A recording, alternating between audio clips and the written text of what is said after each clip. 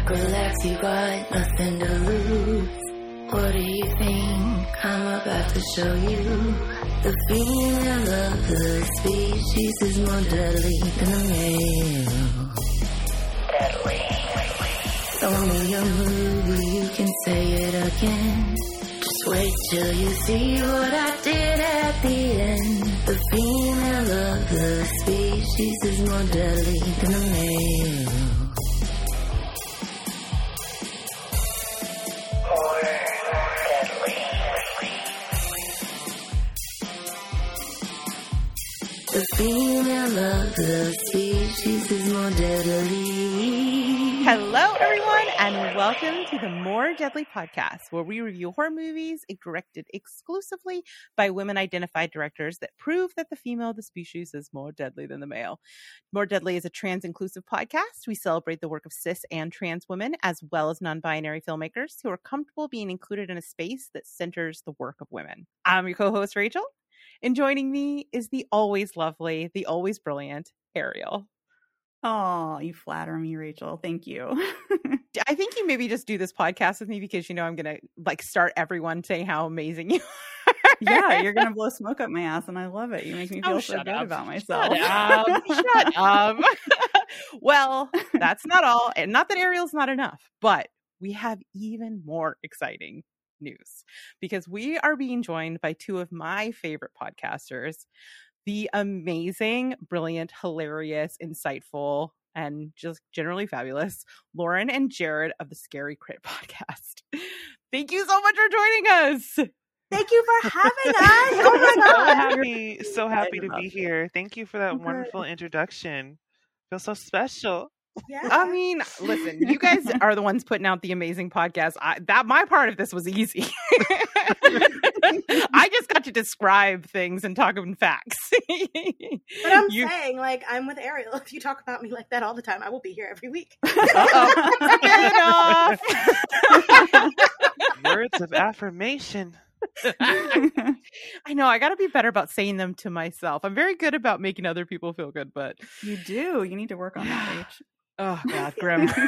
If I become someone who's like standing in front of a mirror giving myself words of affirmation, Ariel, it's time to take me out.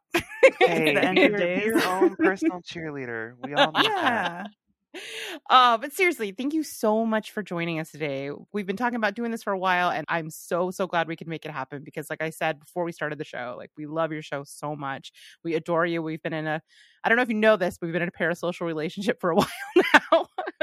And so I'm glad that we finally get to hang out. Yeah, Hey. I feel that.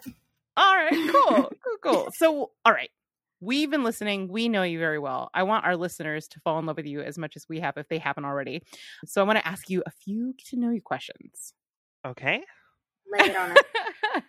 All right. Well, first, let's talk about the podcast itself. In case someone's living under a rock and have not enjoyed the dulcet tones of you two, tell us about Scary Crit. I'll go. Yeah. So Scary Crit, like many things as of late, is a pandemic baby.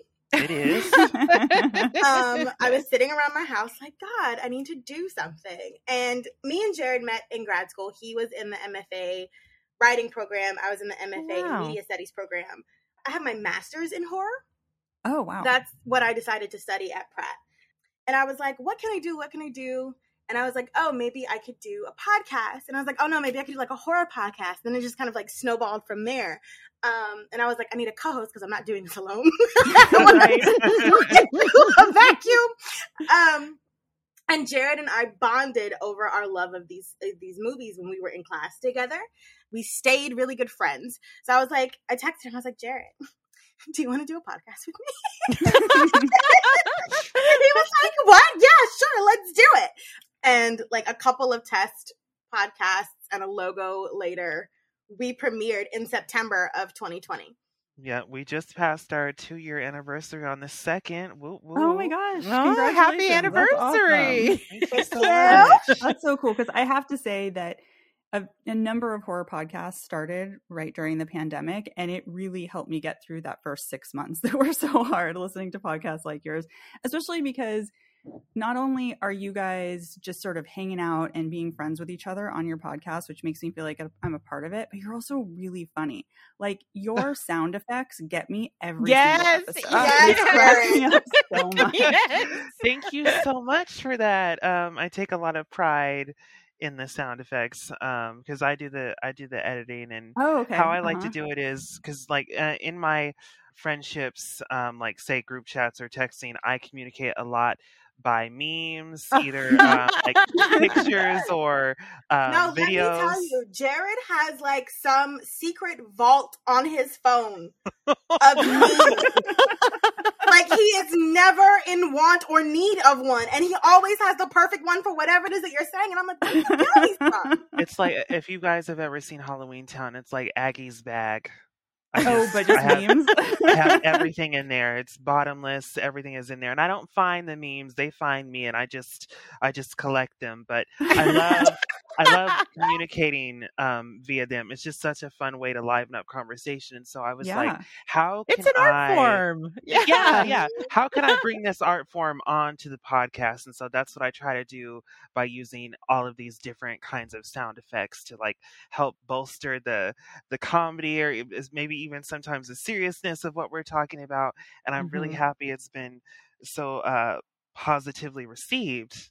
Yeah. It's a great part. It of always the show. makes me giggle. Yeah. And I mean, your analysis is always really great, but it keeps things light, you know? It's really fun, and it adds a lot of joy. And that's why I was saying, like, you feel like you're hanging out with your friends when you listen to the show. Aww. I'm so glad to hear that. I also just love how you guys are still scared from horror movies. Oh, I'm so You'll jealous. talk about Insidious or whatever and talk about it still freaking you out. And I get that feeling so rarely these days that it's nice to sort of live vicariously through that experience with you. Yeah. I feel that. But I'm also like a big baby, so Yeah, we always talk about how we're constantly chasing that dragon of when you were a kid and you would get scared, and now we're just like dead inside. Just like us. No. It's like, I have these moments, but also I'm the person that like gets up and starts cooking and will just put on like, I don't know, Alien in the background, and then my friend will come in and he's like, why are you watching this right now? What is wrong with you? And I'm like, whoa, judgment, okay. Right. No, it's sort of a weird thing with horror where it can be both sort of a comfort watch, but also scare you, you know? Yeah. Yeah. Mm-hmm. I mean, we're all weirdos. It's okay. It's all right. We found each other. We found our people. Awesome. Okay. All right. So just so our listeners understand sort of your perspective, what are some of your favorite horror films? What are ones that you guys really love? I always say Ganja and Hess, like immediately when people ask me this question. That is one of my favorite films of all time. Bill Gunn is a genius. Yeah, that's a good one. That's a really good pick. For me, I would definitely say John Carpenter's The Thing. Yes, please. That is one of the... I would say that is actually one of the earliest horror memories I have. Like my dad owned it on VHS, and I just remember like the dog kennel scene and just being freaked out about that. But then, you know, when I grew up, actually watched it and just seeing how it is almost incomparable to the horror that exists today, because it is just, it's really its own unique thing. I don't think like no other movie for me at least is doing it like The Thing did, like from the creature design to that kind of tension, and it just really sticks out for me. And then the ambiguous ending, you know, I love that. Do you subscribe to the eye shine theory? Wait, what's the eye shine theory? Right, have you guys never heard of the? Oh, okay, all right, cool. Fun! I get to tell you something. Education, yes, tell us, please. So, if you pay attention, I paid attention when I saw the re-release when they did the theatrical one like a couple months ago. If you pay attention carefully, whoever the thing is, their eyes don't shine. Everybody else, like when light hits it, their eyes don't. Yes. Everybody else's does, and then you'll get to the person. And so I knew this. I had heard this theory prior to going in and watching it, and it works. Oh Wow, so my you can really God, track it. no. Oh, that's Yeah, I mean, it's interesting. subtle. Did I ruin it for you? Oh no! I mean, No. It's a conspiracy. It's This is lies, brilliant. slander. This is so brilliant because there's always a tell.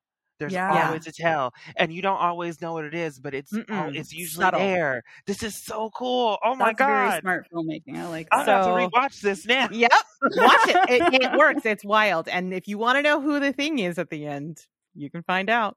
Oh my Oh, God. shit. This Now is I've too gotta much for rewatch me. it. This is Well, too now much. I know what I'm doing later tonight. Yeah, that's oh God, I love that movie so much. It's such a classic. I took some friends who had never seen it, and everyone except for one person loved it, and that one person didn't. And I was like, I think our friendship is over. We're done here. Oh, you're the thing. It's you. Imposter. Awesome. Okay, so obviously those are both classics. Those are ones that everybody, if they haven't seen, needs to see. But are there any horror films that you guys personally love that you think people are sleeping on or not giving the proper, credit to, that they need to be checking out? Oh, this is a hard one. I gotta think. I'm sorry. I know it's a tricky one. Oh my goodness. I have to think. Or like maybe a movie that you love that people give bad reviews to. I mean, there are definitely movies where I'm like, really? People don't like this? Oh, that's an easy pretty one. good. Okay, what is it? With Oh. Halle Halle Berry. Berry? If we're talking about, I love Catwoman. Oh my God, I couldn't wait for it. I remember when it came out, and I couldn't wait for it to come out on DVD. This is back during the days where it took like 5 months for movies to come out on DVD after they were in theaters. So That's interesting. I don't even think I've ever seen Catwoman. I think I saw it when it very first came out, and I haven't seen it since. And now I'm kind of like, does this need a rewatch? Is this one that justice for Catwoman? Not justice. I want you guys to actually know that you have me in my DVD cabinet here. I'm like actually trying to look and answer this Look question. at you with your physical media. You were ahead of the game. Because I know there's one. There's an answer to this question. What about you, Mel? How are you doing over there? My mind. So I am a huge J-horror stan. Like that's my favorite thing. Yeah. Mm-hmm. And there's this movie that I love that's called Infection from 2004. And I talk about it all the time. And everybody's like, what is that? Yeah, I don't think I've seen that one. The greatest virus movies I've ever seen in my whole life. Oh, wow. It's so good. That's a great answer. Yeah, that is, because I love J-horror and I've never seen that one. So I'm going to have to check it out. It's all shot in green, which is like the worst, greatest thing ever. And there's like, like Nickelodeon, like slime. Yes. That is the moment. Oh, I like it. Mm-hmm. It's very good. All right. Oh my God, pressure. It's so intense. The spotlight is on you. I'm really trying to think here. You're talking about physical media reminded me of the conversation you guys had on your podcast about all the HBO Max stuff. Oh my gosh. So mad about that.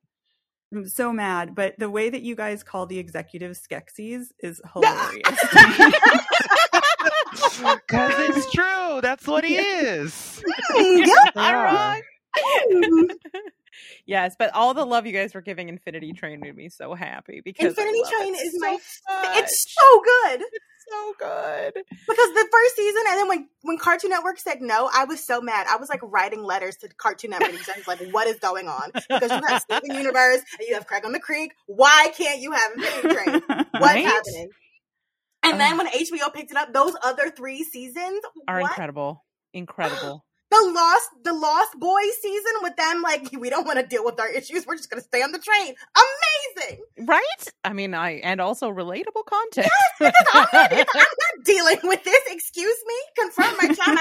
Absolutely not. Train ride forever. Oh my God. It's so deep, and it's actually like very adult. I'm trying to remember what character it was just straight up pushed someone off the train. Yeah. What it was in the third season, and I'm trying to remember. It was one of the little creatures they found in the woods train, and they just straight up pushed it under the wheels. Yep. Goodbye. Like, holy shit. All right, Jared, how you doing? We can move forward if you're just stumped. I don't want to make you. If you're stumped, that's totally fine. Why don't we switch it to this? and this is for both of you as well. What about filmmakers you think people do not appreciate the way that they should? Oof. Have I done it again? I'm so sorry. I have a filmmaker. Okay, let's hear it. Julie Dash. Julie Julie Dash wrote and directed Daughters of the Dust. Oh. And that was the first film directed by a Black woman to win an Oscar. She is one of the only Black women in the Academy. Oh, wow. And that was the first feature film I had ever seen that was written and directed by a Black woman, right? Oh, so it was incredibly profound on my life as someone who is a filmmaker, right? Yeah. Mm-hmm. Yeah, of course. And she gets no respect, and it bothers me so much because she made that film in like the 90s and hasn't made another feature since because no one will give her money to do so. And I think that that's insane that you could win an Oscar right, and no one will give you money. Yeah, that's crazy. And because she became the center of a debate because there was a conversation about the way that the Academy is structured, because you could win one Oscar and then be in the Academy for the rest of your life, right? Okay. Right. So theoretically, there are all these like cis white men that will be in the Academy and influence it until they die because they made one film in the 70s. And they were like, oh, somebody said like, oh, we should have like a time limit. Like you have to continue to do work. But then somebody brought up Julie Dash because that's not fair. Right. Right. Well, if there were obstacles keeping her from making more work, that's different than somebody who just quit the business, you know? Right. And so it became this whole like existential conversation of the morality of the way that the system is set up and continues to be set up. Oh, that's interesting. But I love her. Daughters of the Dust is phenomenal. Okay. It's kind of infuriating that something that is outrageous for her totally privileges all these white cis Other dudes. people. Oh, Yeah. that I don't like that. And you're right. This is not a filmmaker I'm familiar with, and women filmmakers is my thing. So You got everybody who has to watch. Like, you Yeah. know those like 100 movies you should watch before you die? Yeah. Like, Daughters of the Dust is in my top 10 on that list. Oh, wow. Okay. All right. Awesome. I'm gonna watch it. I'm very Yeah. excited. I'm so glad I asked you this because I am absolutely gonna watch this. All right. Well, speaking of films and filmmakers that if you don't love, you are at least interested in talking about, you picked the film Sorority House Massacre for us to discuss. What made you guys pick this one? Well, to be quite honest, I had never seen it before. Oh, okay. Same line of decision wow. making. Oh, okay. So that's okay. Cool. That's interesting. That's very, very interesting. Because it was not what I expected. So I was like, okay, I wonder what part of this it was that really they connected with. But I guess we'll find out. We'll all find out together. Awesome. Well, I appreciate it because it was one that honestly was not on my radar even. And I was feeling a little bit of shame about that. But now I feel a little bit better.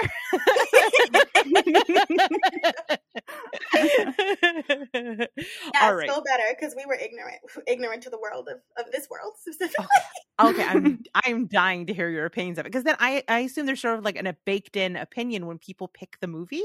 They're picking something they like, you know what I mean, or something they think is interesting and want to talk about. So this is exciting. I have no idea where this is going. Yeah, it should be fun. All right, awesome. So before we get into our discussion of it, though, Ariel, can you please let any new listeners know what our spoiler policy is here?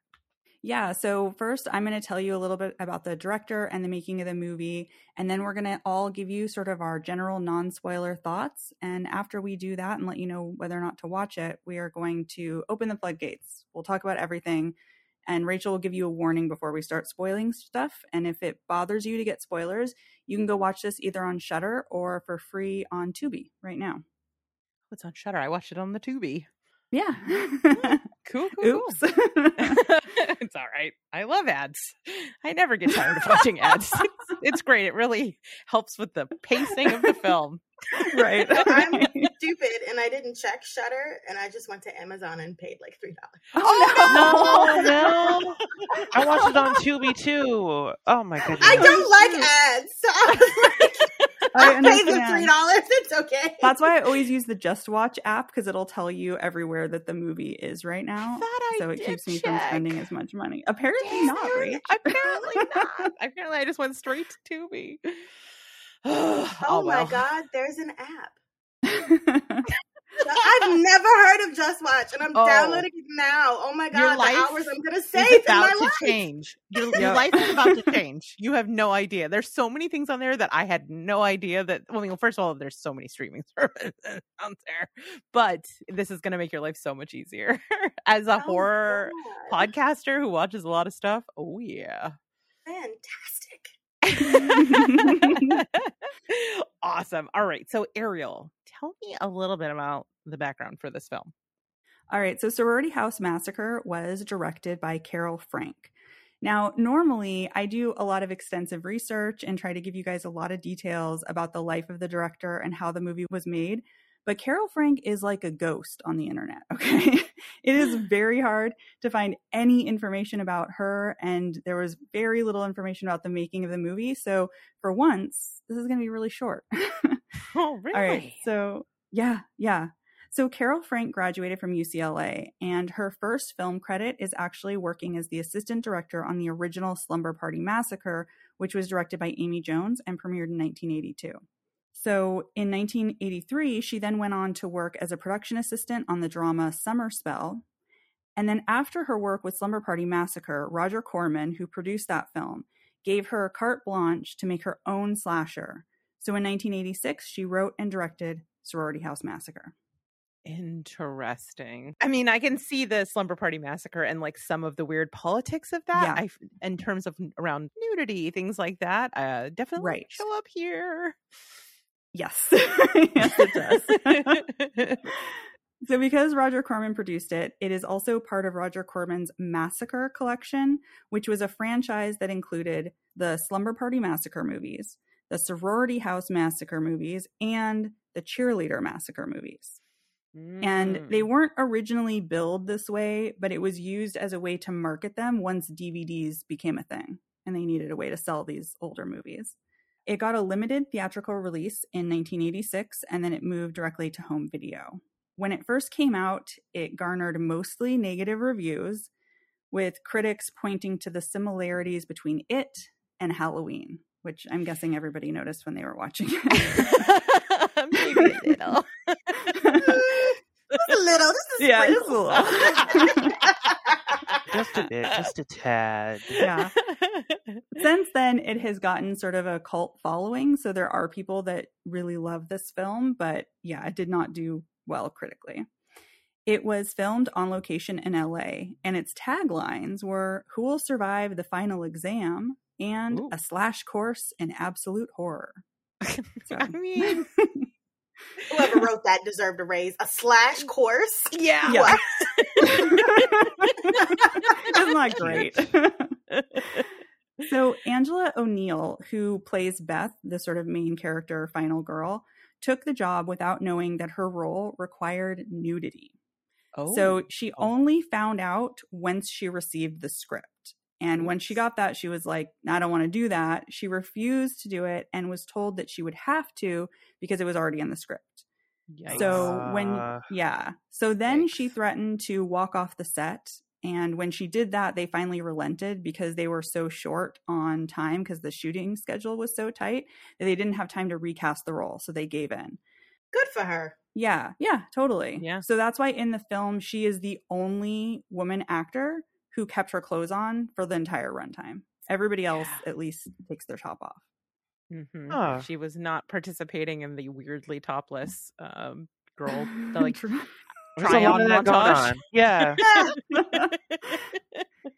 So Sorority House Massacre was followed by 2 sequels, Sorority House Massacre 2 and Sorority House Massacre 3, Hard to Die, both of which somehow came out in 1990. I know. In 1990? Twist. Right? Yeah, like 4 years later. So apparently Sorority House Massacre 2 is somehow a sequel to Sorority House Massacre, the original, and Slumber Party Massacre, even though Slumber Party Massacre also has its own sequels. And then Sorority House Massacre 3 is essentially just a remake of the second Sorority House Massacre movie because it uses a lot of the same actors and the plot is almost identical. It's like an Evil Dead situation. Yeah, exactly. Yeah, and I guess it even uses some shots from one of the Slumber Party Massacre movies. What? They just sort of incorporated some. Yeah, I don't know. It sounds weird. I've never seen it, so I can't speak to it. But wow. The only other thing I can tell you is that Sorority House Massacre is Carol Frank's one and only credit as a writer or a director, and it is the last movie she ever worked on. She hasn't made anything since 1986. Yeah. Well, when you get it right the first time, you don't have to do it anymore. Can I also say that is like my dream to be her in this moment? Yeah. Here's the movie I made. You can know nothing else about me. You're welcome. Yeah, right? Exactly. No social media. No, nothing. I really dug and had such a hard time finding any. I mean, it took me a while just to find out she went to UCLA, you know? So I don't know. She has been swept from the internet somehow, or just was never on there to begin with. I'm not sure. But it's really interesting that she made 2 of these like really well-known horror movies and then just jetted. Disappeared. Yeah. Yeah. It makes me curious to know what went on, if she just picked a different career, didn't really like it, or what happened, you know? I told you she got it right the first time. She didn't have to do it again. Well, yeah, there you go. She's like, I have made my masterpiece. I have peaked. It's only down from here. I need to leave. Right. Awesome. Okay, well, thank you so much for that, Ariel. That was great. Now, this is the thing I've been waiting for. I'm dying to hear sort of your first impressions. Let's start with our esteemed guests. Jared, why don't you tell me, without spoiling it, what did you think of old Sorority Massacre? So I thought there were going to be more girls. I really didn't think that it was going to be set over Memorial Day weekend and majority of the girls were going to go away. And but then again, this did happen in Black Christmas where there were only like 8 girls in the house because everybody was on holiday break. But I thought there were going to be more girls because when the title set me up because they said Massacre and I'm thinking, oh, it's going to be a bloodbath, and there's only like 4 or 5 girls. So I was just like, oh, okay, well, we have a little party here. But the movie as a whole, the whole way through, especially that trying on the clothes montage, which I was like, this is so 80s. Oh my gosh, it's the most 80s the thing whole ever. time. I was like, this is so 80s. And then I am so terrible with names, but the one, she had like the Farrah Fawcett hair. It was like teased up with the friend. I was just like, oh my God, this is so 80s. And like, and I was stuck on the wardrobe when they were walking on campus. They were wearing like, it wasn't business, but it wasn't like, it seemed too dressy to be casual, and they were all wearing heels. And I'm just like, what is going on? And then the men with their shorts, they were so short. And I'm just like, and now they're called Hoochie Daddy shorts today. And I just, but the movie, my first impression was it was so 80s in so many ways, which brought a lot of, cheesiness to it. And I watching it, I'm just like, when is it going to get scary? Like how long is it going to take for the guy to appear or come home? Because we knew he was in a psychiatric hospital, but I'm just like, when is he going to break out? Because they took the movie is really short, which threw me off. It's only an hour and 14 minutes. That's about as long as like a Tuesday, Thursday class in undergrad for me. So I'm just like, I'm like, this is a short movie, but they spent so much time, I feel like, in the beginning with her getting to the house and the girls leaving, and then like it just took him a while to get to the house. No, it really did. I looked, and it was almost 50 minutes into the movie before he shows up and starts. Yeah, and that means y'all really only have 20 minutes left to make things shake, and so that means the entire third act was just like kill. It was just very like, okay, y'all, this could have been more evenly distributed in terms of like how you guys spin the story with the runtime. But overall, my first impression was this movie is fun. It is entertaining. And then the gimmick it had, I thought was unique. Yes. There was a point about 5 minutes in where I like turned to Errol and was like, I'm confused. I don't understand what's happening. Our guests are going to be so smart and know what's happening, and I'm going to be so dumb. I don't know. I feel like I grew up watching Charmed, so I picked up on it pretty quickly. Okay. Oh, okay. yeah. Well, smart. We're a little older. Wow. Just going to put it out there. Okay, great. I My am. birthday I is actually literally watched- next week. I don't need this, Ariel. I'm already spinning into the Mine entropy is like of a time. week after yours. We'll be fine. Yes. All right, quit bragging.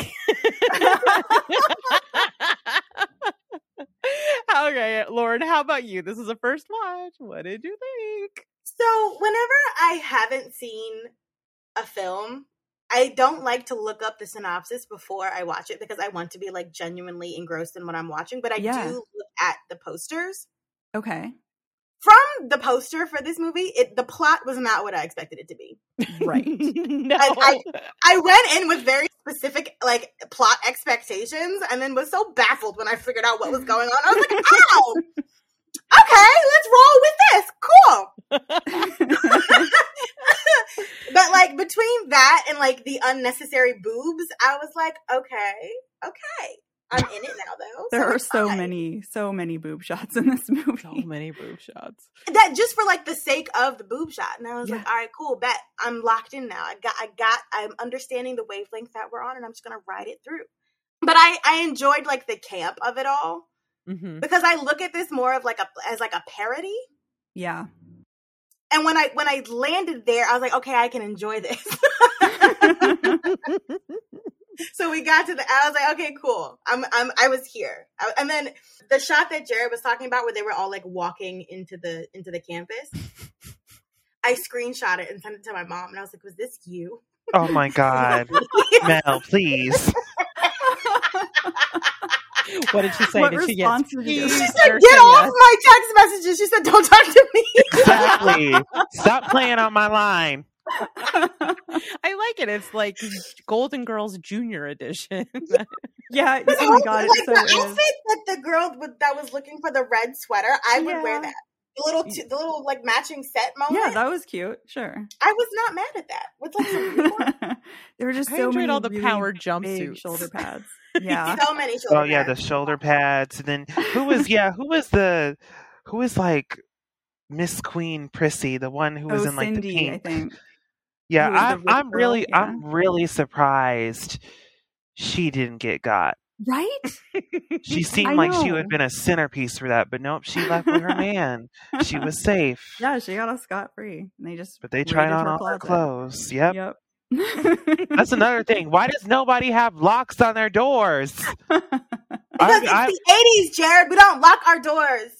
So anybody when I'm not at the house can just go in my room and do whatever. And try on all your clothes. Danger. Spray my Bath and Body Works, play my Nintendo Switch, read my books. I'm not for it. Get out of my room. There's a lock on this door. Was anybody else weirded out by her total lack of hangers? Who hangs their clothes like that? Did Wait, anyone else- How did she wait? How were her clothes hung? They were just kind of like laid on top. Of the And she the had bar. so many of that one dress in different colors. Too. Yeah. Like there's that one scene where they put on basically the identical dress just in multiple colors and they do that silly dance. It's very strange. It was so 80s. Like what? I'm like, Yeah. is this the same genre right now? What are we doing? Do you remember that episode of Saved by the Bell when all of the girls were in a girl group for like 5 seconds? Yes. Oh my God. That's what I thought of, but like power suits instead of workout clothes. Right. Oh God, that's so funny. Hilarious. I know that scene is so weird because it almost felt like it went into parody for a minute there, and then it jumps back to just a regular movie. Yeah, it was very odd. I mean, it has like a little bit of Low Rent Night of the Comet moment, but yeah. All I know is I wish I was like the director in that moment. Yeah. Because could you imagine, okay, throw the dress now, throw it. Oh, giving all the directions. Skirt, throw the skirt. No, more gingerly. Make an arch. Oh my goodness. Lauren, I have a request as a filmmaker. I need you to do like a Gus Van Sant style shot for shot remake of this movie.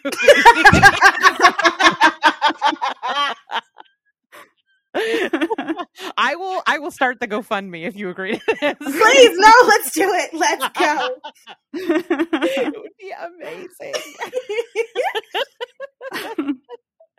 So yeah, guys, like, I think there is a lot of stuff that we can be critical about this film, but I ended up liking it more than I expected. Mm-hmm. Yeah. For one thing, I know I like went into it with a very open mind because I wanted to make sure that I wasn't going to go in and trash a movie you guys love. So I'm like, okay, Rachel, even though this is not necessarily your favorite part of the genre, like, have an open mind. But I think why I liked it is even though it does kind of touch on some of those tropes, it skews into places, like you said, sort of the conceit of this that I was not expecting, that kept me engaged in a way that I was not expecting. I also think there are some really cool visual moments in this, in the dream sequences and the visions, which I think we'll get more in detail about. Yeah. And the actual 40-year-old teens in this we're much kinder and more caring and less generally garbage than most of your slasher sort of fodder, except for Andy. Andy sucks. I was very glad when Andy died. He's the one with the braces. Talk about oh my god, Andy right, sucks. yeah. Put it on a t-shirt. He just walked right up to him and yeah, it was a wrap for old Andy. There's definitely some stuff in here that has not aged well. Oh god, all. no, because the powwow, I cringe. Ooh. yeah. Ooh. Yeah. I was like, can we just go back to the gratuitous nudity, please? I'm not happy. Yeah, that stuff is rough. And I'd like to say it's a product of time, but that was never okay.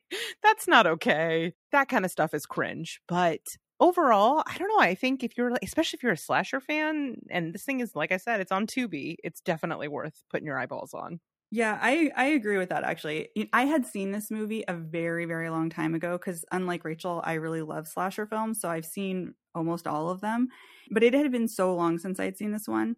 We keep sort of mentioning the central conceit of this movie that we'll talk about in the spoiler zone. I had totally wiped that from my memory. I did not remember that was part of it. I remembered it as being a much more standard slasher film. And I do think that part of it makes it more interesting. You know, it definitely borrows heavily from like Halloween 1, Halloween 2, Nightmare on Elm Street. But I ended up enjoying kind of the silliness of it.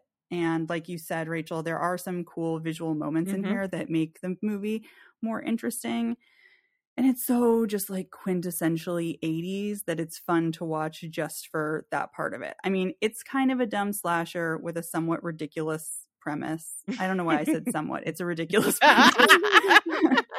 But I do think that there's enough stuff in here to keep you watching. It's just that if you're somebody who's seen a lot of slashers, throw this one on. If you're somebody who's never seen one, like, don't make this your first journey into the subgenre. Do you know what I mean? Yeah. Because it's fun and it's such a time capsule, but it's not like the best of them, you know? Yeah. So that's what I would say. All right. So not the best slasher ever made. All right. That is Ariel's review. All right. Okay. You've got our opinions. You know what to do. You know where to find it. Depending on how you feel, we're going to go into the spoiler zone.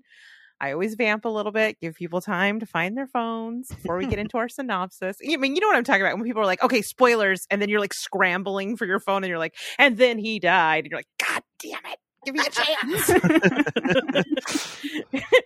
All right. So you've had time. Let's get into the synopsis. Following the death of her aunt, Beth moves into a sorority house and begins having horrifying nightmares and visions about a man stalking her with a knife. At the same time, coincidentally, there is a man in a psychiatric hospital, and he begins freaking out and eventually escapes. He's drawn to Beth, and he makes his way to the house, killing everyone in his way along the way. Because as it turns out, Beth, as she learns while she is hypnotized, because again, this is the 80s, that this person is actually Beth's older brother who killed the rest of her family one night, and she was the sole survivor. The two are psychically linked and kind of like apparently a pet pig. I don't know. but that's a thing that's in this movie. And he's tracked her back to her house. After killing off all of her friends, the two face off and Beth defeats him by stabbing him in the neck, only to go to the hospital and continue to see visions of him. The end. Yep, that's it. All right. Spoiler gates are off. I'm going to turn it over to my guests. Let's talk about this movie and some of the wild stuff that we have seen with our eyeballs. One thing I noticed right off the gate, because it opens in the hospital, like, I agree that the dream flashback sequences are really cool, but the framing is so weird. Like, there's so much headroom, and I'm like, why? We don't need that much space. Like, I find myself constantly being like, oh my God, just bring the camera, just bring it down a little bit. Just a little bit. Metaphor. No, I'm just kidding. Yeah, I think that's a fair criticism. Yeah, I mean, I think in slashers like this also, you generally know pretty quickly who your final girl is going to be. Yeah. But they just tell you in the first 2 seconds of this movie. This is the final girl. She's the one that's going to survive. I think it removes a lot. Of tension. Yeah, that's what I was about to say. It breaks the tension because it's like, okay, now we're going to watch the rest of it knowing that you lived. That's great. Thanks. Right. And that you're probably the only survivor because it's just you there in the hospital. Yeah. Yeah, I mean, it definitely also made it very confusing because they were cutting back and forth between her in the present day and then the psychiatric hospital. This is where I was like very lost as a viewer, and it does come together. It makes it a little confusing. Yeah, but I was like, what is the timeline here? And it does come together, and to me, some of the strongest scenes in this are those dream sequences. I think the scene at that coffee table with the dripping blood and the weird melty dolls.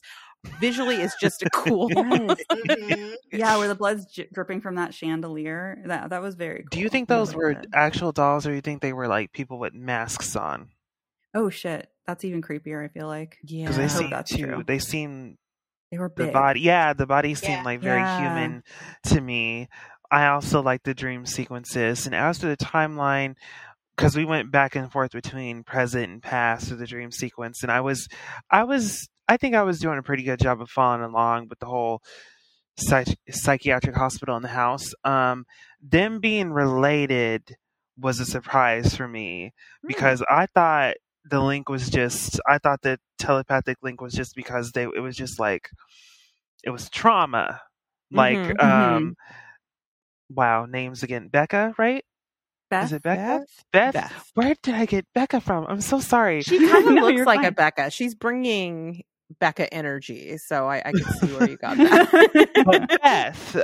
But Beth being like, the sole survivor from childhood and being traumatized by seeing, the rest of her family slaughtered and her surviving that, and then him being like the killer and her being like the one that got away. I thought, and that was maybe his trauma. He couldn't complete his mission, and then her trauma was, being the sole survivor, not dying, but seeing everyone else die. And I thought maybe that's how the telepathic link was working, was they were both parts of like a whole that came together. But then being related, being actual siblings, made sense in that. And that's like, oh, it's a sibling thing too. Like, they can see and they can like feel each other. I feel like another movie has done this. It just came and went. But I liked that. And that's the gimmick I was referring to. I liked the gimmick and how it worked. For me, it didn't really work as a horror device. It worked more as like a mystery device. How are we piecing this together? What does it all mean? What are we doing? Well, I think part of that is because there's just almost zero tension in this whole movie. So it borrows heavily from Halloween, right? And in Halloween, there's so much tension in watching Michael Myers like slowly stalk Laurie, right? And it was so slow. The way he starts to kill people and like move closer to her, it's all very nerve-wracking. And the way that, she has to, that scene where she hides in the closet is so terrifying. I don't feel like there was really any of that in this movie. Even when he's escaping from the mental health facility, he like jumps the fence and it all just happens so quickly, like very, I don't know, lackadaisical. Something about the score made it feel like there wasn't a reason to be really scared of him in that moment. There wasn't the tension that I'd expect in a slasher movie. And so I think it loses you a little bit there. I think it's also because we see his face. Yeah, that might That's another thing. Yeah. That was the weirdest part. Right. I was confused by that too, because they go to such lengths to not show his face in most of the movie, except that we see his whole face in the mirror and in other dream sequences. So why are we bothering to continue to hide his face in other scenes? I didn't get it. Right. Yeah. So, I mean, there's lots of ways that this film is pretty dated, as we've talked about, costuming, political things, a lot of things, right? One of the things that kind of I was drawn to in this is today, I think we're so accustomed to seeing trauma as a major theme in horror. We are working out our trauma as a society through the horror genre. And in this era, especially in slashers, I don't know that we had a lot of this. Maybe in some of the later sequels, like in Halloween, but for this to be that she walks in on screen already with sort of this trauma baggage that she's processing. And we can see some of the way that time is broken in this, in the way that trauma breaks time, is kind of ahead of its time, I think. And it's one of the things that makes this movie an interesting watch in 2022, is that already Carol Frank is kind of talking about trauma in a way that is familiar to the way that we talk about it now through horror. Yeah, that's a good point. And I mean, some of the most interesting stuff, like we were saying, is the dream sequences and this sort of idea of this like psychic link and repressed memories and hypnosis, and all of that feels very 80s. I mean, that is very 80s, but I do think you're right about the way that trauma is handled, and also the way that the friends are so supportive of her too. Yeah. Because I don't think you get that a lot in slashers. Yeah. Especially with women, I think. Yeah. Like they bonded with her and was like, yeah, girl, like let's help you figure this out. Right. Yeah, they there pulled wasn't out the dream any books. there wasn't any cattiness, and she was like, let me use my psychology degree. Like, do not making fun of my profession. I got this. Okay, wait, it wasn't a psychology degree. Let me use what I learned in Psych 101 to try to figure out what's wrong with you. Well, I'm saying she's using the degree. She's using like it's the degree she's going to get. She's like, this is like practice for her. This is like what would you call this? Field work.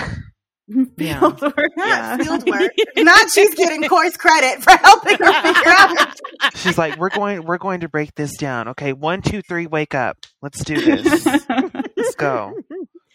I mean, the friends are interesting, right? Because like you said, they're really supportive, but also the sex politics in this are not as 80s as you would think. True. The girls are sexual without it being categorized into the Madonna whore thing. They don't shame her around her sexuality at all. I think it's kind of implied that she's a virgin. That is something that is not treated as a strange thing, but at the same time, nobody is slut shaming the friends that want to go and have sex. I think for this time, that basic level of sex politics is actually pretty progressive. Yeah, I mean, even her boyfriend is okay when she just wants to peck and say goodnight. I kept waiting for him to turn into like the 80s creep. I mean, also the turn into creep, let's keep it real. But like he's actually pretty not a creep in this. In fact, across the board, except for Andy, who sucks. We all agree Andy sucks. They're all pretty decent, you know. I think Adam is the one that survives the teepee attack. He seems like an okay guy and not a creep. There's no like panty raid energy to this movie. Yeah, that's very true. Yeah. And let's see names again. Beth's man, who we said is not a creep, when he like, you know, gave her a peck on the cheek and then like left her alone, I was like, look at that, a man who knows when to leave. And how rare that is in these 80s horror films. In any horror men are film. usually portrayed as like, horn dogs. Totally. Yeah, and he's not dejected. He just goes and watches TV with his friends, you know? Right. He actually seemed to be receptive and sensitive to her feelings and what she needed. And it was actually sad the way that he died. Like, I know. If only he could have rolled off the couch with her, but he only rolled halfway and got stabbed right in the back. And I was just like, well, shit. There he goes. And then as for Mr. TP, I'm not gonna lie. I thought it was hilarious that he ran out of that teepee butt ass naked. I was very surprised because I didn't know they had gotten that far. But can we also talk about running through the house naked with his chucks on? Yes, he still had his socks and shoes on. That was hilarious. And then I like when he runs into the room. Yeah, the way they react.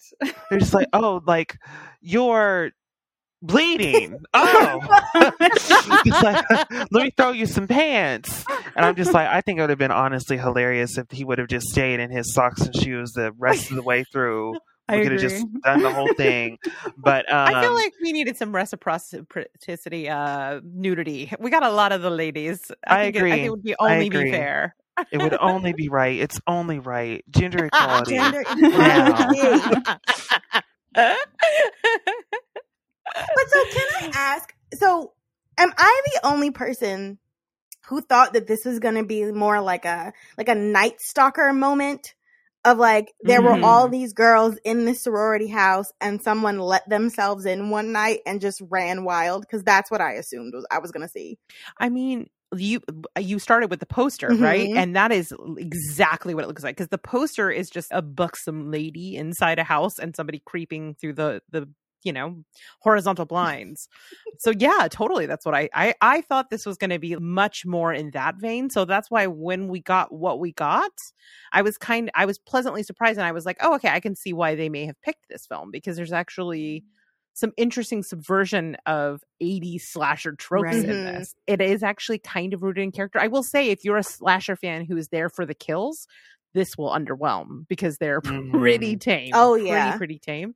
This is a movie that is largely about character. I mean, whether or not it succeeds is, I think, subjective, but the fact that it is marketed kind of like a boobies and blood kind of movie, and then we're really like exploring trauma, was kind of a twisty twist for me. Yeah, because you spend a lot of time just getting to know the girls together in that house, them spending time together and, walking to and from school and working out Beth's trauma.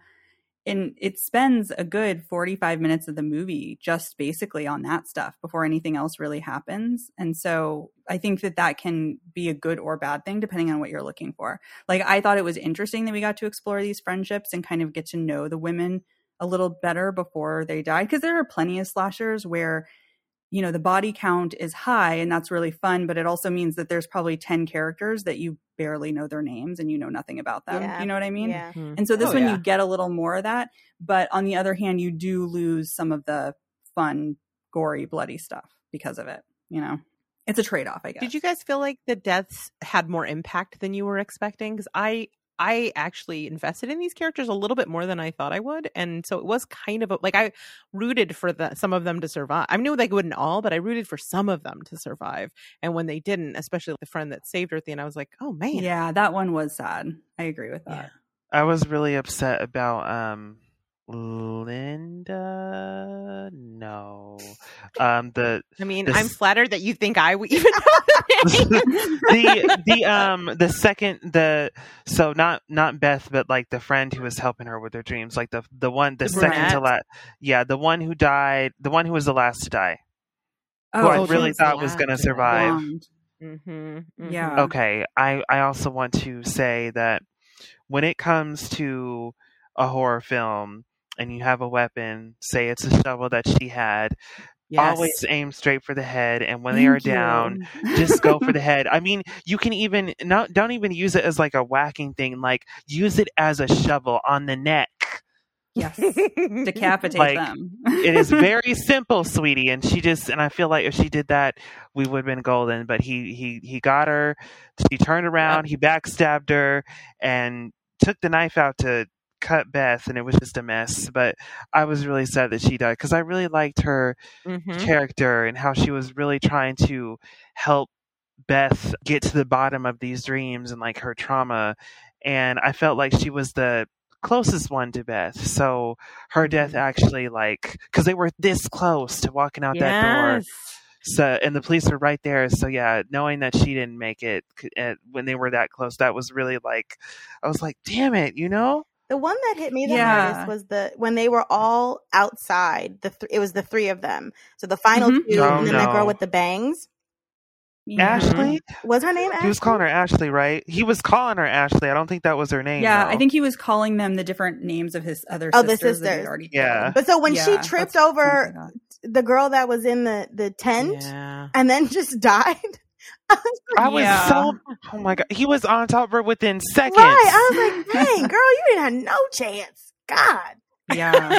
I feel like it's a testament to the film that we all actually have a moment where we're like, damn.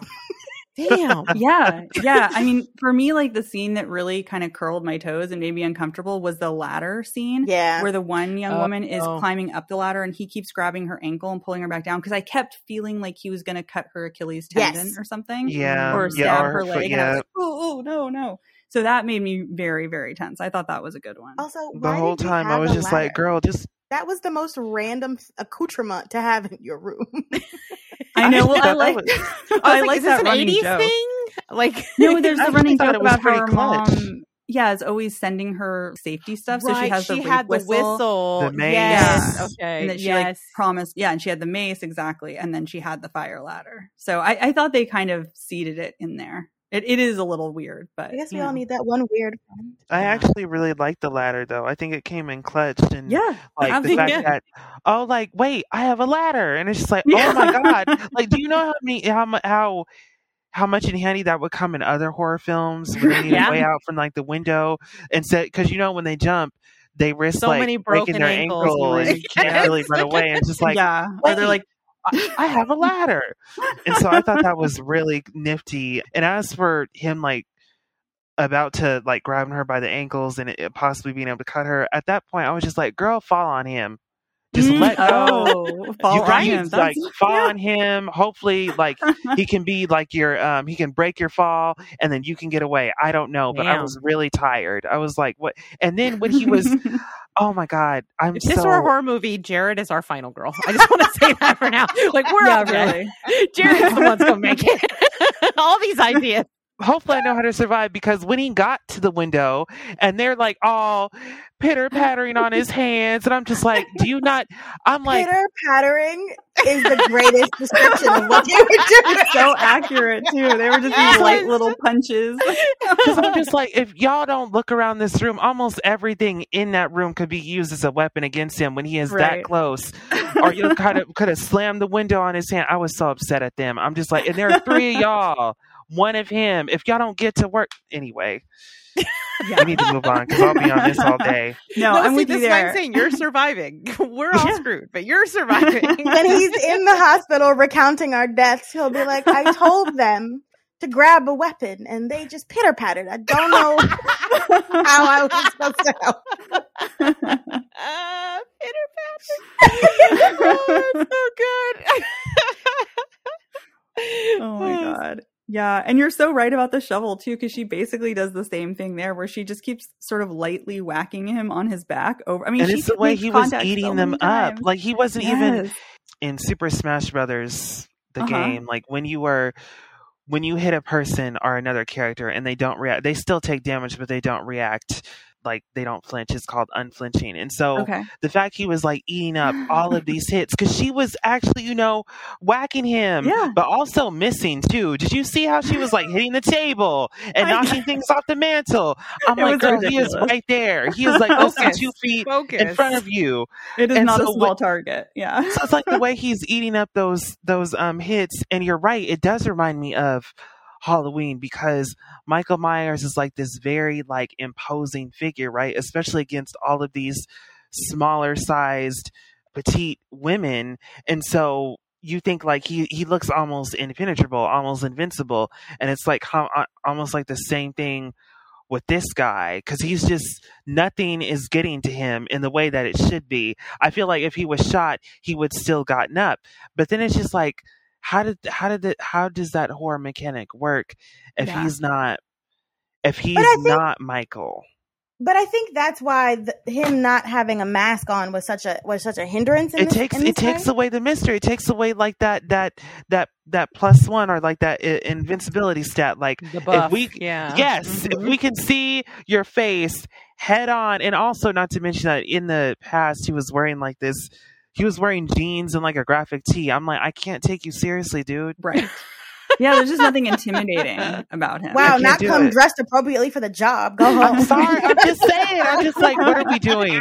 So when we can see his face, and even though he has the knife and he's still advancing towards Beth and all this stuff, it is intimidating, but it doesn't carry the same weight as if, like, say the movie did this thing where it will never show his face. Like it will either always be out of frame or will be bathed in shadow. I feel like that would have been a really good creative choice to add to the mystery for both the audience and Beth, where it's just like, I can't remember his face, and then the audience, we can't ever see his face. So it would act as like the mask of, invisible, like we never see it. And maybe at the very end they could have revealed it, but if it could have went the whole movie with no face, I feel like it would have been that much more intense. Yeah, you're making a lot of sense. I hate a reveal. If we're gonna hide it, we need to hide it all the way through. Yeah. You know what movie did this really well recently? Have you guys seen Watcher yet?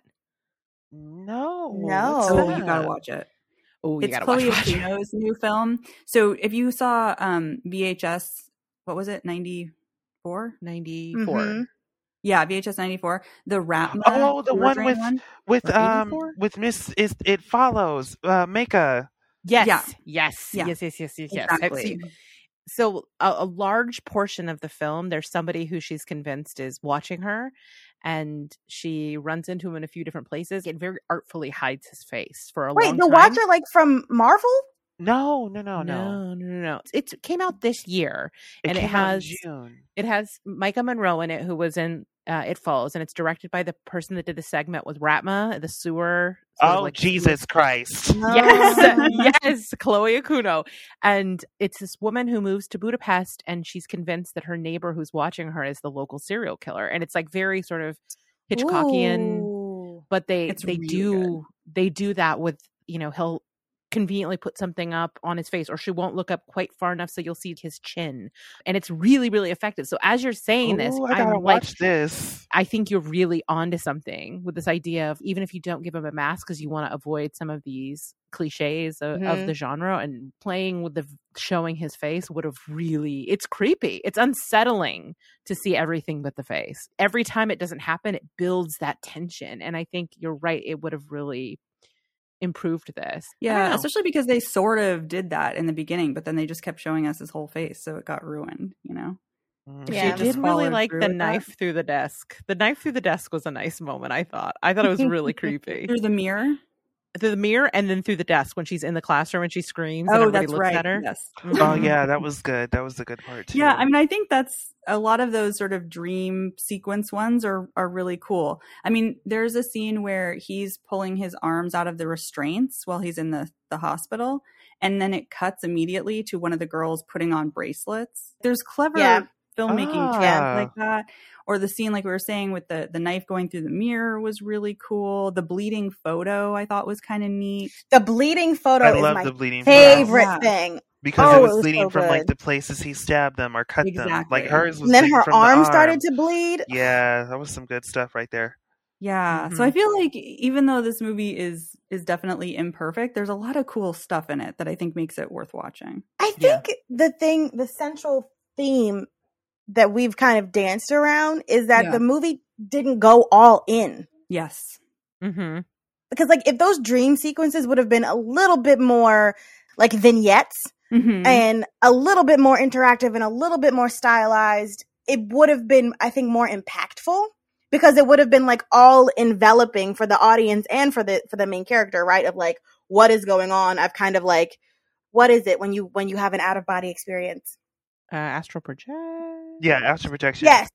Like I'm having this like astral projection moment where I'm like in this whole other world that seems real and that is horrifying. And then I get snapped back into reality by like the sorority mother opening the door or by someone walking into the room. I think that would have been really, really cool if it would have been this like whole other world and then you get snapped back into reality. Yeah, I totally agree. I think if they had expanded that and made it more dynamic, and then also had made the killer scarier and the deaths bloodier, I think this could have been like one of the best, But even if the deaths would have just been more reactive, I feel like people got stabbed and was just like wilted away. Right, I know. And some of the characters didn't even seem upset about it, really. Like the guy who was naked except for his shoes, he basically goes in there and is like, yeah, my girlfriend just got murdered. I am so glad you said this. I am so glad you said this. Part of me wanted to say, okay, maybe they're just very traumatized right now, and it's just it's adrenaline. They can't think. They're thinking about survival. There's no time to mourn. It's like in the Hunger Games Mockingjay Part 2, where they're like escaping the sewers, and they lost Finnick, and that one guy lost his brother, and just like there's no room to breathe until like they actually sit down, and that's when it hits them. And I'm thinking maybe that's the case with these guys, but you're right. The way that it happened, I'm just like, there were no tears. Like there was no burst of emotion. Like even if they hadn't been together that long, it's still just like, where is the emotional depth? The single tear. like the indication not the Denzel tear for this girl. the indication that you have been affected by this, but there was none of that. Even when I know her name isn't Ashley, but even when Ashley got killed, it was just that they kept moving. Yeah, they just along. said Ashley just got killed. There was no emotion to that either. And it wasn't even like their voices were tight, like there was tension. There was nothing. It was just so matter of fact. I was like, what is happening? Matter of fact, or like they were reading off a list, like, oh yeah, my girlfriend died. Yep. Right. Yep. She gone. So that did take me out of it a little bit, because I'm just like, I wanted to give them the benefit of the doubt, but now that we're mentioning it, I'm just like, let's do it again. Cut. I need you to be, sir. I need you to be more convincing. Flatter, sir. Flat. Please. Give me emotion. Yeah. Right, I'm curious to see what a movie by Carol Frank outside of sort of the Roger Corman system would have looked like, because you could see that she was trying to do something with this, but there's just, but then they also have to throw in tons of boobs and other random stuff. Yeah. What, for like sensationalism? Yeah, get those butts in the seats. But you know what? I've now made this like fantasy in my head for this. What was her name? Carol, the director? Carol Frank. Yeah. Maybe maybe this was a completely different movie, right? And they were like, oh, but I'll give you money. So that means I have final creative direction on what this is going to be like. And we went through draft after draft after draft, and it ended up being this whole other movie that she didn't even write originally, and she was already contractually obligated to direct it. So then she directed it, and she was so like, what is it? She had such a bitter taste in her mouth. She's like, I'll never do this again. And then that's why she disappeared. Oh, that's interesting. I mean, yeah, I could see it. I could totally not an unrealistic story. No. Carol, if you're out there listening to this, please get back to us. Let us know why you're not doing this anymore. Thanks. And can we have the rights so that Lauren can remake the movie, please? Please. I feel like you could do something really cool with this. Like, there's some really interesting ideas in here. It lifts from, like you said, a lot of other things, but I think you could expand on some of the dream sequences and the psychic connection between the two of them. There's some interesting stuff there. You could go like quantum entanglement. I don't know. It could be really cool. I don't know. And have y'all ever seen 7 Songs from Malcolm X by John Akomfra? No. Beautiful, like very stylized film. And most of it are these little, that's why I always go to these little vignettes of like past, present, and future. They're so good. Ooh. Oh, they look like little dioramas, but it's like in the film. Oh, that's interesting. Okay. It's really cool. Good. And we're going to need like a whole watch list from you after this, Lauren, if you don't mind. You need to educate. Like, I've seen a lot of horror movies, but I leave the genre and I'm just like, ooh, I've seen a lot of things. Awesome. All right. Well, any other final thoughts about this movie before we give our recommendations? Anything else you wanted to touch on? Jared, is there a movie that you feel like people are sleeping on? No, just kidding. The question. No, the question. No, I do have an answer. Oh, you this do? time. I was joking. I was trying to think of one that was kind of like a classic, like from the past, like Lauren, but I couldn't think of one. But I did think of one that I saw this year that I think has virtually gotten no kind of buzz. It just came to Hulu, I think, last month, but it came out in theaters in February. Its original title was, Eight for Silver, I think. Oh, Cursed? Is that it? Yeah. It was originally titled Eight for Silver, but they changed it to a more like marketable title called The Cursed, and that came out. Werewolf one? It Yes. is. That came out in Yes, that's a good February. one. It was so good. I saw it in theaters around the time it came out. I loved it. I would say it was one of the best werewolf movies I have seen. Very unique creature Ooh. design. It's a period piece, and I feel it was very like they did it so well that it's really engrossing. You like really get sucked into that period in that world, and it reminded me of kind of the way that how The Witch did that, Mm-hmm. where it felt very immersive, like very very Mhm. real.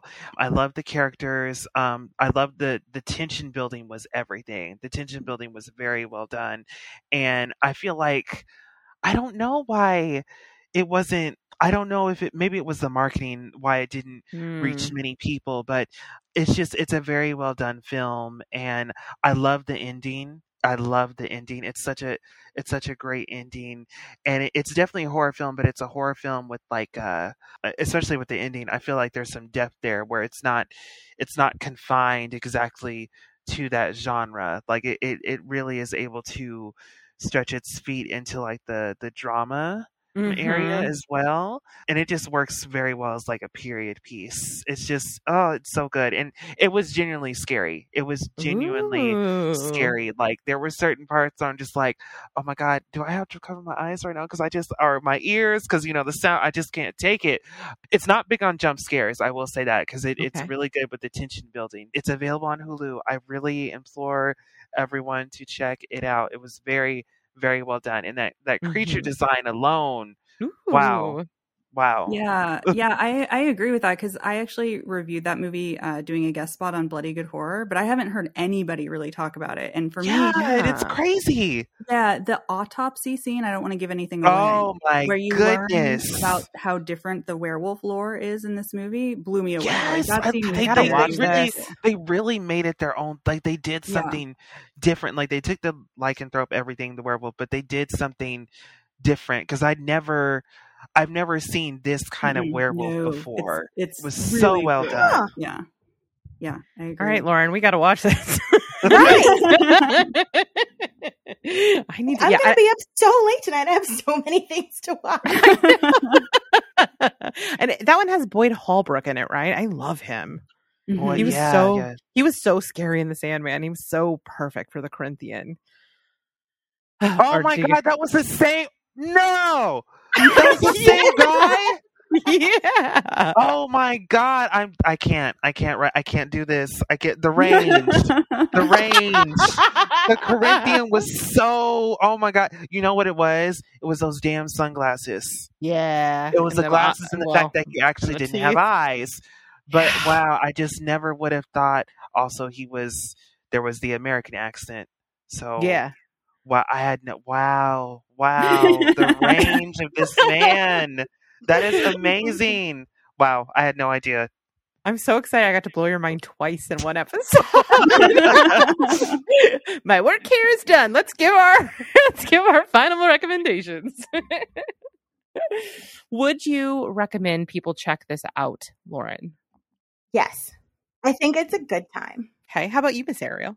Yeah, I actually would. It's imperfect. There's a lot of flaws in it, but I also think there's a ton of stuff that's really silly and fun and some interesting plot points. So yeah, I'd say give it a go. How about you, Jared? I think everyone should give this one a go. I think it's a fun watch. It's short. It is very short. It's only an hour and 14 minutes. So I think it works as like, if you think of it as maybe like an extended episode of some horror television show, maybe.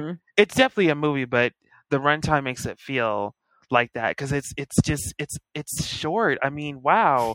It's not even an hour and 20 minutes. It's an hour and 14. But so it's palatable in that sense, but also it's just like the telepathy gimmick and the fact that it's just so full of 80s cheesiness. I just like the trying on clothes montage. It doesn't get much better than that. I just think it's a fun like Saturday afternoon watch. Like you can put it on when you're just at the house hanging out, I do recommend it, but I think it is ripe. It is so ripe for a modern day remake. That's interesting. Yes. But I want it done with like no cheesiness, no camp, full on serious. Like I really, especially with that. that's what it reminded me of. Malignant. Huh. Remember how, because she was having those dreams, and she Yeah. didn't realize, like, and it made me think of, like, it reminded me of Malignant, because there was that link, and I'm feeling like if they were really serious about it, and especially with the whole trauma element, I feel like it could be like where there was all this cheesiness in the original. I feel like the remake could be like very unsettling and very dark in that sense, like. Cool. Kind of like give me like the kind of intensity and the tension building of The Outsider, the adaptation that HBO did of Stephen King's book. Yes. I feel like they could really do something with that. Sure. Yeah. All right, I have a fun question. Aside from Lauren, because that's obviously the correct answer, what filmmaker would you want to see remake this? Jared texted me earlier and said Nia DaCosta. I said Nia DaCosta. Oh well, I mean, I can see that. Yeah, give her everything. Yeah. Because I really liked what she did with Candyman. Yeah. So I feel like she would better do something with this, because I have a whole, like, in my head, the remake would be directed by Nia, distributed and produced by A24, and hopefully with Keke Palmer as Beth. Well, okay, I'm in. I mean, sold. Sold. Yeah, I think she, and she would like have creative kills. When I think about Candyman, there are a handful of kills in that are instantly iconic. Like the pull out where you see the woman dying in the apartment building, or the deaths in the art gallery are so good. I would love, yeah. I had a different answer, but I'm changing mine to Nia DaCosta. Yeah, I think that's the correct choice. And I mean, we did get a Slumber Party Massacre remake last year, so maybe somebody will make this one. We did? There was a really fun one. Yeah, I would actually recommend it. Is that on Hulu too? It might. It was on Sci-Fi. I bet it's on Hulu. It was like a sci-fi original, but it was pretty gory and like it was sci-fi? Pretty funny. Sci-fi, and it looks like it is on Hulu. Yep, there you go. I would actually recommend it. It's pretty good. Should I watch the original first? Of course. I mean, you can if you've never seen it, but I don't think you necessarily have to. You'll be helped by the fact that you know slashers really well, because it parodies a lot of stuff that normally happens in slashers. Subversion. Subversive. It was directed by Danishka Esterhazy, who is a really cool Canadian director. We actually spoke to her when this first came out. Oh wow, awesome. Yeah, I would give this is one. Okay, my answer for things people are sleeping on, it's this remake.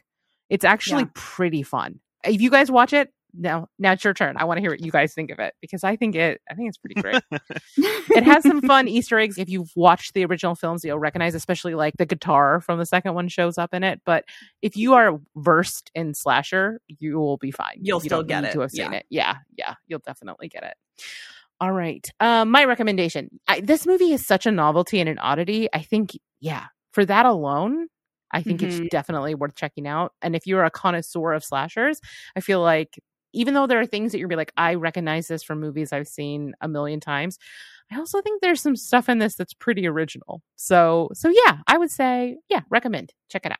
All right. Oh my gosh, you guys, this has been so fun. I know it's getting late on the East Coast, so we don't want to keep you too much longer, although I would, because I love talking to you. I'm selfish. But let's do some plugs. If people want to get more of you in their life, because of course they do, where can they find your show? Where can they find you guys on social media? How can they get more of Scary Crit in their lives? The Scary Crit is available wherever you listen to podcasts. Most people listen on Spotify and Apple, so we're there. And then we have Instagram and Twitter, but don't go on our Twitter because I don't be tweeting. Like, it just sits there and I'm just like, God, I should make a tweet, but I don't have time. Fair. But our Instagram handle is @ScaryCritPod. Awesome. And then what about you guys, if they want to follow, if they're just like, oh my God, super fans, I need to get all their content. Would you like to hand out your handles, or would you rather not? That's okay if you don't want to. Yeah, no, our handles are also like on our Instagram page, but mine is just my name, so it's at Lauren Lamel. Awesome. And mine is Blossoms and Books 93 on Instagram. I love that. And I peer pressured Jared into getting a Twitter, so he has a Twitter. I like that you made him get one and then you abandoned him. You're like, bye! Enjoy it alone. It is a mess out there too, let me tell you. Are you guys getting into like Twitter circles? Are you enjoying any of that? Nah. I kind of want to make like a horror one, because the thing I like about Discord is it's just full of people I like who are talking about things I'm interested in, and then I go on Twitter and I'm like, ugh. But if I had a circle, maybe I know it's basically just for nudes, but it could also just be for hanging out with horror people. Oh, really? That is why I left Twitter. I didn't understand how much porn was on Twitter. Oh my God, I know. I know. I'm always surprised. And I was like, well, I came here for like the news and like some comedy. I didn't come here for that. You said news, but you got nudes. That's what you got. Everybody's showing it all on Maine these days. I don't know. I'm just like, come on now, guys. You're amongst ladies. Show some class. Awesome. All right. Well, if you guys want to get a hold of us, you can always email us at rachel@zombiegirls.com. You can come chat with us over on the Zombie Girls Facebook page. Although, to be honest, that is kind of our Lauren's Twitter situation. We're hardly ever on there. So you should definitely follow us on Instagram and Twitter at ZG Podcast, because not because of me, but because of Ariel, we are very active on those, and we would love to have you. If you're looking for something spooky to watch tonight and you've already watched Sorority Party Massacre Remix, Sorority Massacre, then you can check out our video on demand and streaming calendar over at the Zombie Girls website, where we keep track of all the spooky doings that are happening on all the very many streaming services out there. You can always support us by buying our merch at zombiegirls.com/merch, or you can support us on Patreon at patreon.com/zombiegirls, where you get extended episodes, bonus episodes, live shows, and you get to hang out with us on our Discord. Who doesn't want to do that? Don't you want to see pictures of my cat? Like, oof. Come on, get it together. And thank you so much to our amazing guests. Whenever you invite someone on the show, you never know, like, especially someone you like admire and you like, oh, I hope we vibe. I hope they're cool. They seem cool.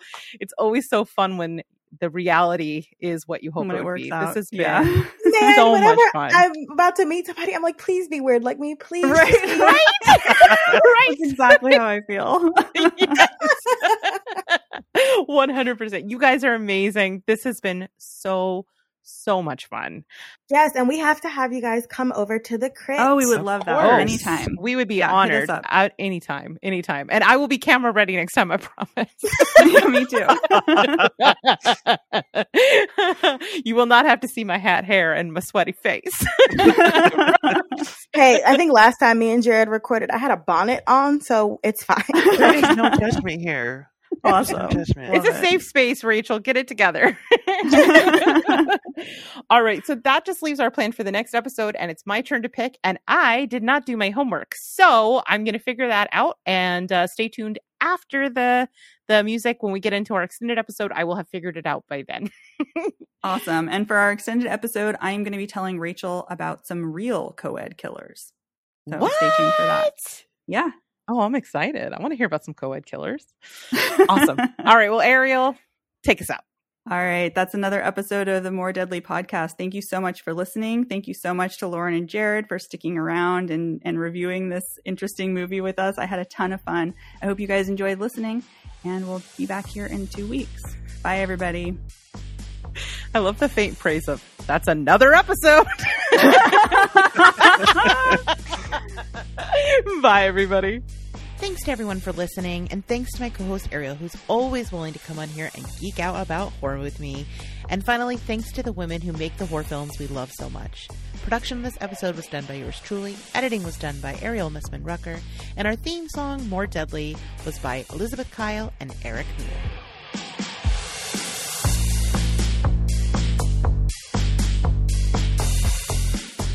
Hello, everyone, and welcome to the extended episode, aka More Deadly After Dark. I forgot what it is. It is so hot that I don't even know who I thought am, it was just a where dramatic I am, what I was pause. doing. I mean, yes, I did it all on purpose. It was all, yes. Dude, we have the best guests. I know, right? We've had such Lauren a and run Jared of are great guests. Rad. Yes. Yeah.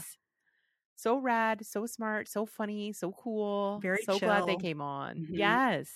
Although, yeah, I clearly need to step up my movie watching game. Like everything outside the horror genre, I'm like, what is a movie? No, I don't understand. Oh well. But they were really good sports about like everything, I guess. Yeah. Guys, okay, I just need to make it clear for the listeners. Like, if I seem weird, it's I'm very tired. It's been a very long week, but it is also 104 degrees here, and my AC has been off for over an hour and a half, and I am in a hot car of a house. I'm like, like this. I'm like the dog someone left in the car. Okay, right now. So my brain is. I know. My dream is to live somewhere where I have like somehow an AC system and a heating system that is soundless, so I can always have them on when recording, because in the summer I'm like sweating because you have to turn the AC off, and in the winter I'm freezing because I have to turn my stupid loud heater off. So yes, it's brutal, man. It is brutal, but I'm willing to make this sacrifice, body and soul and spirit and psychologically, for the podcast, for you, listener, especially you patrons that are still here. I do this for you. And one of the things I'm going to do is I'm going to tell you what we're going to be watching on the next episode, because I have done my in the interim, in the like 10 minutes between when we last spoke. I have done my homework. Actually, Ariel did my homework for me. Let's be honest. Ariel did the homework. Do that together. I just want you to get credit where credit is due. Okay, that's all. That's okay. So I know if we were taking a math class or something, you would let me look at your paper. So we're good. I mean, it'd probably be a mistake on your part, but I'd let you do it. I'd be like, we're all going down together. So for the next episode, because the remake is hitting next week, we are going to be watching the original, which was woman directed, a little film, a little uplifter, a little feel good, called Good Night Mommy, directed by Veronica Franz and Severin Fayala. What was the name of the movie we already reviewed by them? I'm blanking on it. Like, I can see it. I see the poster. I see the this is good content that I'm again. I want to remind you, 104 degrees. It was the Lodge. The Lodge. Yes, thank you, the Lodge. So we covered their film The Lodge before, so this will be fun to see their I think this might be their first film together. Yeah, it was. And if I recall, wasn't it like an aunt-nephew situation? It sure was. Yes. Oh, that's cool. It's interesting because they make really messed up movies about family. Yeah, that is super interesting. I am very curious to see what it's like, because I know The Lodge was super dark, but it was one of my favorite movies of that year. So yeah. Well, then I think you're going to have a great time. I've seen this. You have not. So we'll see how it goes. Okay. Yeah. So here is the synopsis. Twin boys move into a new house with their mother after she has a face-changing cosmetic surgery. But under the bandages is someone the boys don't recognize. Oh. Okay. So do you know anything about this movie? So I have seen the image of like two twin boys and a woman in bandages, but that is all I know about it. So perfect. I don't know anything else. And I love going in not knowing anything. So I will tell you nothing else. Okay. Oh, all right. Okay. So everybody who's playing along, check out Good Night Mommy. I'm going to look on Just Watch and see where people can see it. Again, I'm so prepared and so good at this. Good Night Mommy. All right. From 2014. It is available to stream on Tubi. Nice. And you can, if you have the Roku channel, it's on there. It's on Vudu for free with ads, and Redbox with ads. And then obviously you can rent it a bunch of places, but I will be watching it on Tubi. Me too. Love me some. Tubi is actually kind of amazing. It is. I feel like it's just getting better and better, where the content is getting higher quality. And then they also have just like really interesting kind of weird stuff I haven't heard of before too. I don't know. There's a lot of stuff on there.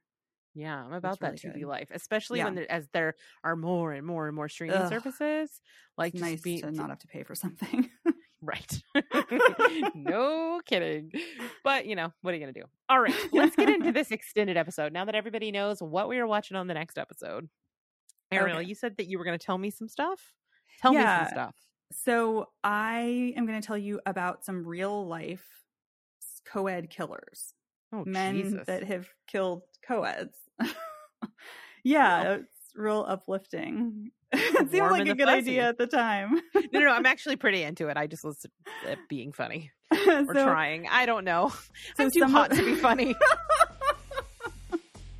I can only be funny in between like 58 degrees and 85. Everything above or below that, I'm just like, no.